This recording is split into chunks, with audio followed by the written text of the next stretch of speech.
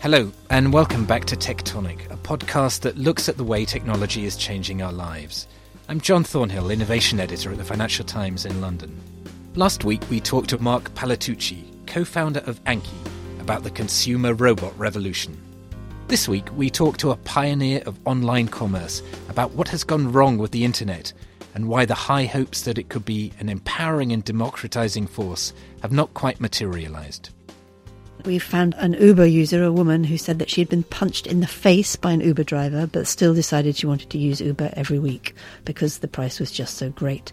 And, that to me is a sort of metaphor for the whole tech sector right now. How do you unpick that? How do you make sure people still do have the products and services they want and should have, and yet aren't constantly being punched in the face by them? That's the voice of Martha Lane Fox. She came into the studio recently to talk to me about her work to try to ensure that the internet is a force for good in our societies. You are involved in an astonishing range of activities. You are Chancellor of the Open University, a founder of an internet think tank, .everyone, a board member of Twitter, a peer in the House of Lords, and the co-founder of a karaoke bar company, and that's not everything. How on earth do you split your time? It sounds a lot more daunting than it actually is. I very much believe that if you want to do things and they engender interest and curiosity and you feel like you can have an impact, you can find time for them. So I try and focus on the things where I feel I can make even a tiny difference. And at the minute, that is really trying to make sure .everyone think tank you mentioned has a voice and is making some contributions to the debate about how we move technology on. And then secondarily, obviously, the directors and chancellorships that I'm very lucky to have that you focus on when you need to focus on, but they're not daily jobs, as you know.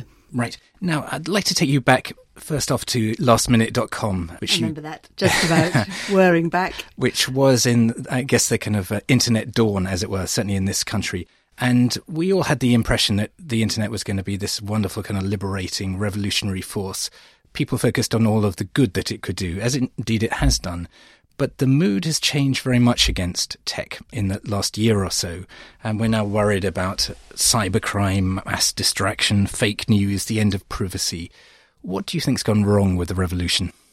I'm not sure if it's one thing that's gone wrong. I think if I try and whir back through the cogs in my brain to the dawn of time of the internet, as you put it, the excitement was palpable because it felt as though this technology was such an empowering technology that people perhaps who hadn't had access to information before were now going to have access to it.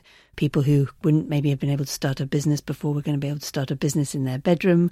That there was going to be a redistributive and democratizing force unleashed on the world. And I think part of where we feel like we look around now as citizens, as users, as consumers, is maybe some of those things haven't quite been true.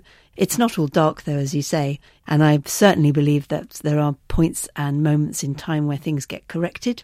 And this might well be one of those, and that we still have the opportunity to build a different kind of future from perhaps the one that we might feel like we're sleepwalking into. Right, so tell us more about .everyone. What are you doing there? What are you focusing on? Well, I gave the Dimbleby lecture a couple of years ago, certainly one of the most terrifying and intimidating things you can be asked to do, 45 minutes of free television. And in it, I posited the notion that we need some new institutions to help us think about the internet age. And I suggested that .everyone might be one. Actually moved my thinking on a bit since then. And I started it not trying to build a new institution. That felt a bit too old-fashioned and fusty. And actually .everyone is a smaller think tank. We think that we can make the biggest impact by provoking debate, doing research, challenging a different point of view. So rather than just the .com point of view, the corporate internet point of view, looking at the everyone point of view, the human side of technology, making sure you put people at the heart of the debates and the argument. And how do we do that? How do we put people at the centre of the debate? Well, we are focusing on 3 different areas of work at the minute. The first is some really deep research looking at how people feel about technology and the relationships that we have with it, because you've just suggested that it's dark and people feel bleak. It's not just that simple, as you know, and there's nuance and complexity. Too often we hear about how many hours people are spending on their mobile phone as opposed to what people are really feeling about carrying around that mobile phone in their pockets. And so that's the first thing we're going to do, is try and really assess in a helpful way what people feel about technology. So do that research. From that, then, I think you can start to help people build better products and services, or different products and services. You can inform policy. You can suggest new ideas. And 2 areas that we're very interested in are, firstly, how we can make sure that leaders in this country, particularly people in public office or running public sector organisations, can better understand the internet. We did some work with MPs last year, a small cohort of MPs, where we matched them with a digital mentor, and it was extremely successful because sometimes you just need a safe space to ask every question, from how on earth does my BlackBerry work through to how can I have a more meaningful relationship with my constituents using technology. And I believe very much that if we help people who are making important decisions about our lives understand technology better, then more better decisions are likely to be made. Where did the digital mentors come from? We sourced them from all over the country. We actually had a vast number of applications, and it was a very careful process of selection because that was quite crucial to match the right person with the right MP. But it was a project that I think by stealth we could help lots of people across the private/public sector understand technology better. If you're running a school, if you're running a primary care trust, if you're running a clinical commissioning group, if you're any kind of elected official, these are complex issues. I find them hard to understand, and I'm working in them every single day. So if in some ways we can give those support networks to people, I think that could be very valuable. So you're to blame for all MPs tweeting now? No, I think MPs were tweeting long before we came on the scene. And, you know, the irony is that some of the most intense usage of Twitter is from public and elected officials because they find it very useful to get their messages out. So no, that's one thing I would say. Just because you're tweeting, you don't necessarily understand technology, not the other way around, although they are linked, of course, says the board member of Twitter. So that's the second kind of interesting area of work that we're thinking about. And then the other thing that we're looking at is how can you find the tools or the trademarks or the stamps or the kite marks, and it really is that broader range of stuff we're thinking about, to help people navigate what might be termed responsible technology, both from the point of view of the technology sector, but also us as users or citizens. Because, you know, if you think back 5-10 years ago, people weren't really asking questions about where their T-shirts came from or where their bananas were bought. And sure, it might be lucky if you've got the money to make those choices. Doesn't mean that people don't still all care about knowing more about the products and services they're using. But with technology, that's quite hard. You know, it's invisible. It's very difficult to know, firstly, whether or not the workers in the company are paid well, through to what are they doing with my data, through to do they pay tax. So we're trying to do some prototyping around what might a kite mark, a trademark look like that could be used across the sector, both voluntarily and maybe enforced then by governments, to show where responsible and moral technology lies. And who are you working with? We're working with a huge number of different organisations. We've got sponsorship to fund the organisation from the corporate sector and from private sector and from foundations, so a good mixed economy. And we've got partners we're building products and services with, from tiny startups to people looking at these issues every day, you know, philosophers through to investment companies. We've just done some of that fair trade and technology work with a group of interested parties who are hoping will be a sort of first cohort to help build the products and services. And is it possible to do this on a national basis, or kind of trademarks, do they have to be global now? Well, I think, you know, we're a small UK charity, and I would love for us to then one day have a global reach, but I think you have to start by showing some traction in your local market and getting some movement on the issues that you care about. So hopefully one day .everyone's ideas, principles will be spread around the world, and we're talking to other countries about what they're up to and they're doing. But at the minute, you know, we're not quite 2 years old, so we need to focus and deliver some of the things that we care about. Now, in the Dimbleby lecture that you referred to earlier, you pointed out that Britain has this fantastic opportunity to become a powerhouse in the digital economy.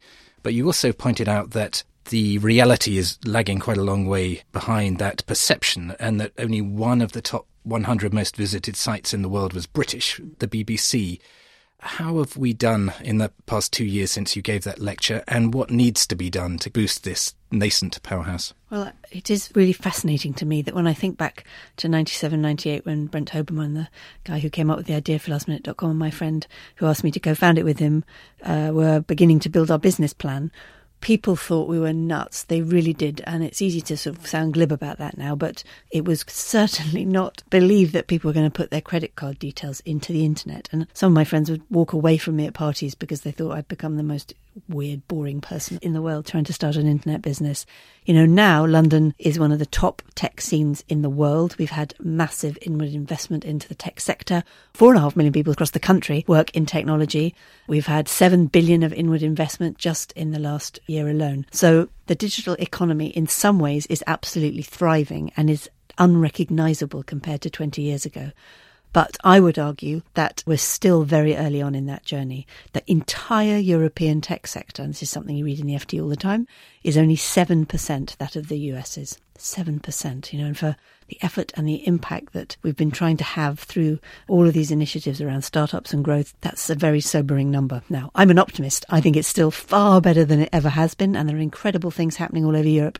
But being realistic, there are only going to be a handful of companies that will ever rival those big US so-called platform businesses. And I think it's also important that we try and carve out our distinction and our character in different ways, not just relying on those startups to build scale, which we need to do, but also thinking about what are the other levers that we could use as a country. You were referring there to Europe. Clearly, one of the big issues affecting the British tech scene at the moment is the whole issue of Brexit. And the tech sector, I think, was overwhelmingly in favour of Remain. How much of a problem is that going to be for Britain's place in the tech world? Well, we managed to do, a whole 10 minutes without mentioning Brexit, so that's not bad, especially talking about technology. I'm a passionate pro-Remainer. I think it's devastating. I think the very deep irony that, to my mind, the people that voted for this because of the difficult circumstances perhaps they faced are going to be even more constricted post-Brexit. This is an unhappy situation for a country that doesn't need to be, to my mind, in this position. The thing I find very interesting, if you look at the tech role in all of this, is firstly, you're absolutely right. Tech relies on movement of peoples between countries. It relies on collaboration, standards, all of the things that seem obvious because connectivity is connectivity. Beyond that, a huge amount of work's gone on recently in the digital single market, being able to sell goods and services easily into other countries. And I think these are all extremely important and valuable. But what I would say, slightly tempering that, is that it struck me as very interesting how very quickly the tech sector, because it's good at this, created a big, powerful lobbying force, came up with 5 things that the tech sector needs post-Brexit, some of those things I've talked about being protected. I actually think that's the wrong question. And I suggested that, rather than asking what your country can do for you, what about what you can do for your country? And it felt to me interesting that when you map people who have good digital skills and good infrastructure with people who voted for Brexit, there is pretty much an exact map. Now, I use the word map carefully because it is looking geographically on a map. So typically, in a slight generalisation, I'm sure the FT readers will comment and correct me, rural poor and rural areas and urban poor voted predominantly more for Brexit. And they are people who either don't have access to the internet or cannot afford it or don't have skills. And of course, I'm not saying there's a direct causation, but what I do believe very deeply is if we're going to make the country feel more joined up and make the most, to use our Prime Minister's language, of Brexit, then we need to think about how to connect people. And I think the tech sector has a huge role to play in that. So we need digital inclusion as an element of the broader social inclusion. But beyond just inclusion, I think we need to think about how, and this goes back to how the UK can lead and how it can put digital society alongside digital economy. We need to dramatically improve the quality of services we deliver to a huge number of citizens in this country, not just government services, although a lot. A number of charities that do sterling work in hideous situations don't also have the experience of digital that I've had in my background and are therefore not able to deliver the quality of services that people might find if they were able to use the technology in the ways that some of us have had the luxury of being able to learn. So to me, it's a huge systems approach. It's not one thing. And all of this, to me, plays into what kind of country we want the UK to be post-Brexit. Could you give me some examples of the trademarks or the kite marks that you want to apply to encourage this responsible technology that you're talking about? Yeah, this responsible technology is slightly separate to the sort of government services delivered to the most vulnerable groups. But the notion that we're coming up with at the minute, and we are literally just in our prototyping phases, this is weeks old work, not even months old work, is thinking about, what kinds of visual cues might you need as a user to have some comfort about what a website is offering or not offering. We've done quite a lot of work looking at what people care about and what might give them confidence. And, it's complicated because a lot of people are using technology for convenience and price and actually don't really care about some of the issues that you might think they care about. We did some research and we found an Uber user, a woman, who said that she had been punched in the face by an Uber driver, but still decided she wanted to use Uber every week because the price was just so great. And, that to me is a sort of metaphor for the whole tech sector right now. How do you unpick that? How do you make sure people still do have the products and services they want and should have and yet aren't constantly being punched in the face by them? Hey, I'm Ryan Reynolds. Recently, I asked Mint Mobile's legal team if big wireless companies are allowed to raise prices due to inflation. They said yes. And then when I asked if raising prices technically violates those onerous 2-year contracts, they said, "What the f*** are you talking about, you insane Hollywood ass?" So to recap, we're cutting the price of Mint Unlimited from $30 a month to just $15 a month. Give it a try at mintmobile.com/switch. $45 up front for 3 months plus taxes and fees. Promo rate for new customers for limited time. Unlimited more than 40 gigabytes per month. Slows full terms at mintmobile.com. One of the issues that you focus on at Everyone, and you mentioned in your Dimbleby lecture as well, was the whole issue of gender imbalance in the tech sector. And you pointed out that only 14% of tech workers are women compared to 24% in the House of Lords, which is hardly seen as a bastion of kind of progressive thinking. No, it was somewhat surprising when we did that numbers. I mean, obviously, a relatively small percentage of absolute numbers, but still the percentages are shocking. So how do we go about redressing the balance? Again, it's extremely surprising to me if you look over the 20-year view that since we started lastminute.com that this has happened, because this is an industry that didn't even exist 30 years ago, and to have so quickly replicated the same old hierarchies is monumentally dispiriting for someone like me who, again, does still believe in the empowering nature of this technology and the levelling nature of it if you get it right.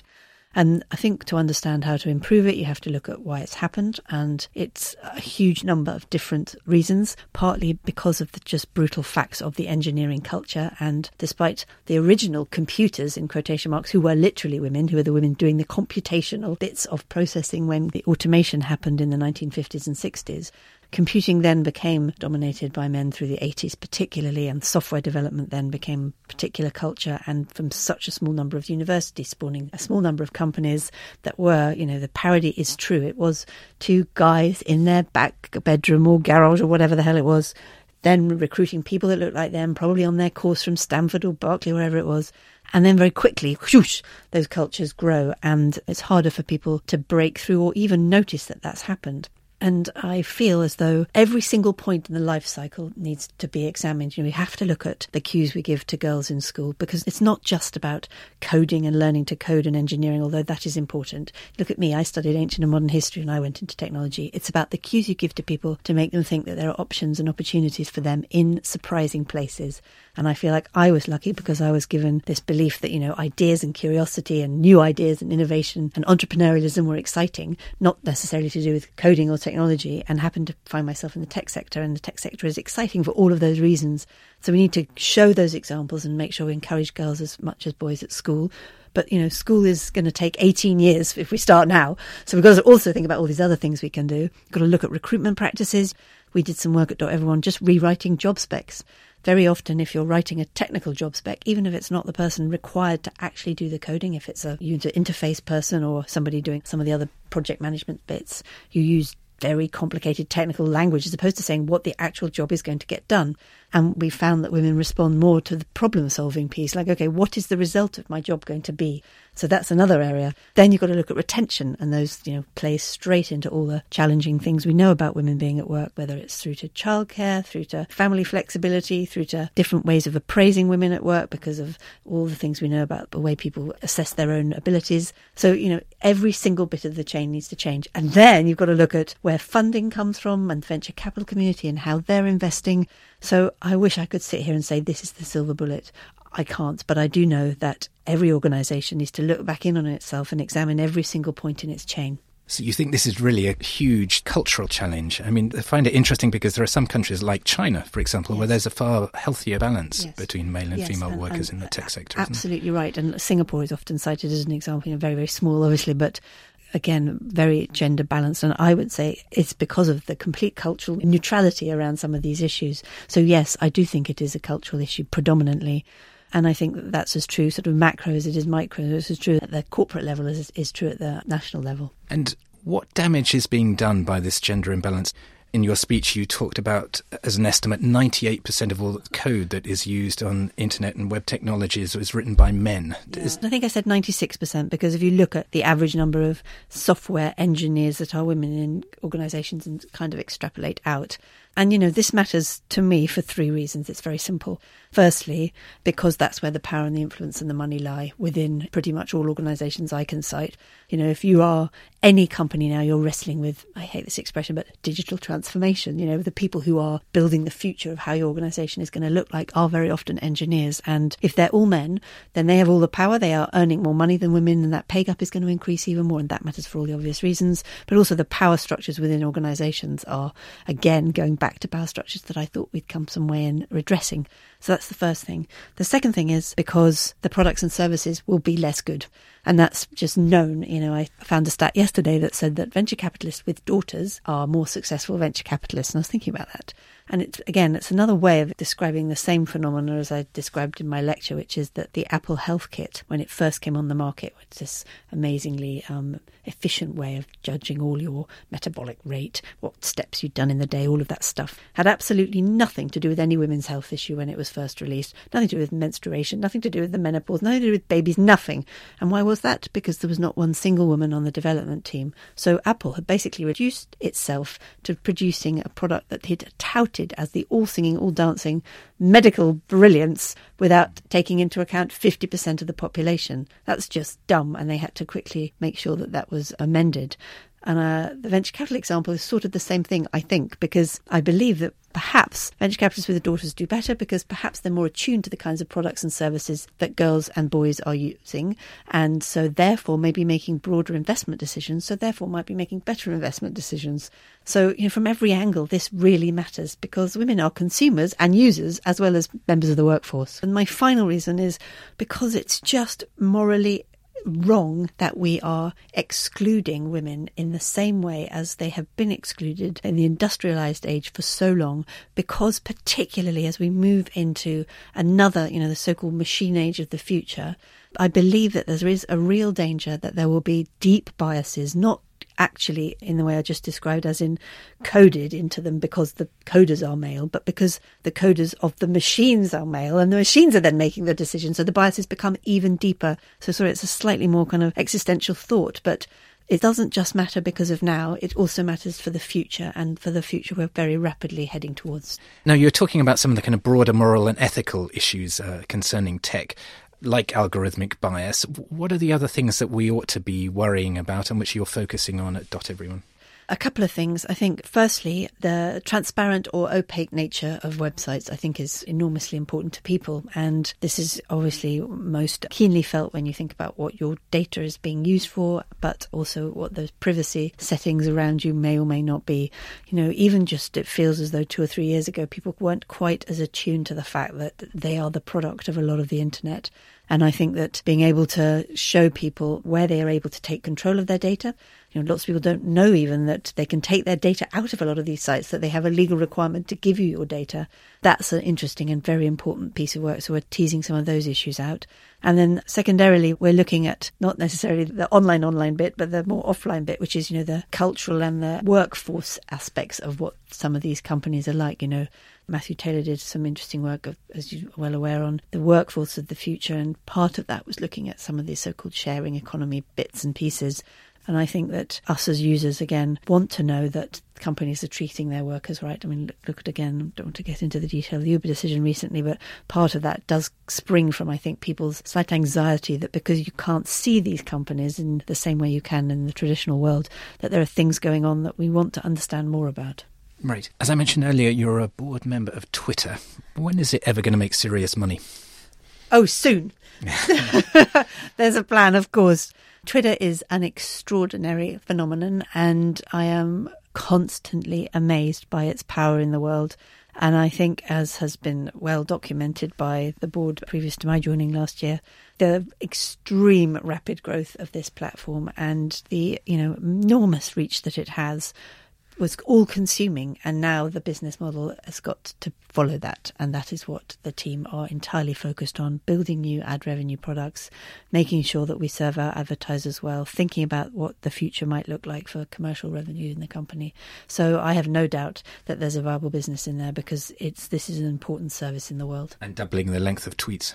And doubling the length of tweets. I personally don't feel like this is such an enormous shift as perhaps some of the commentary has done, and certainly the team feel it's absolutely the right decision. it's still short and it's still about the moment and what's happening now, which is absolutely at the core. And it's irrefutably the source you go to if you want to know what's happening right now. But it's also being dragged into this whole debate about fake news. What more can the social media companies do to eliminate this scourge?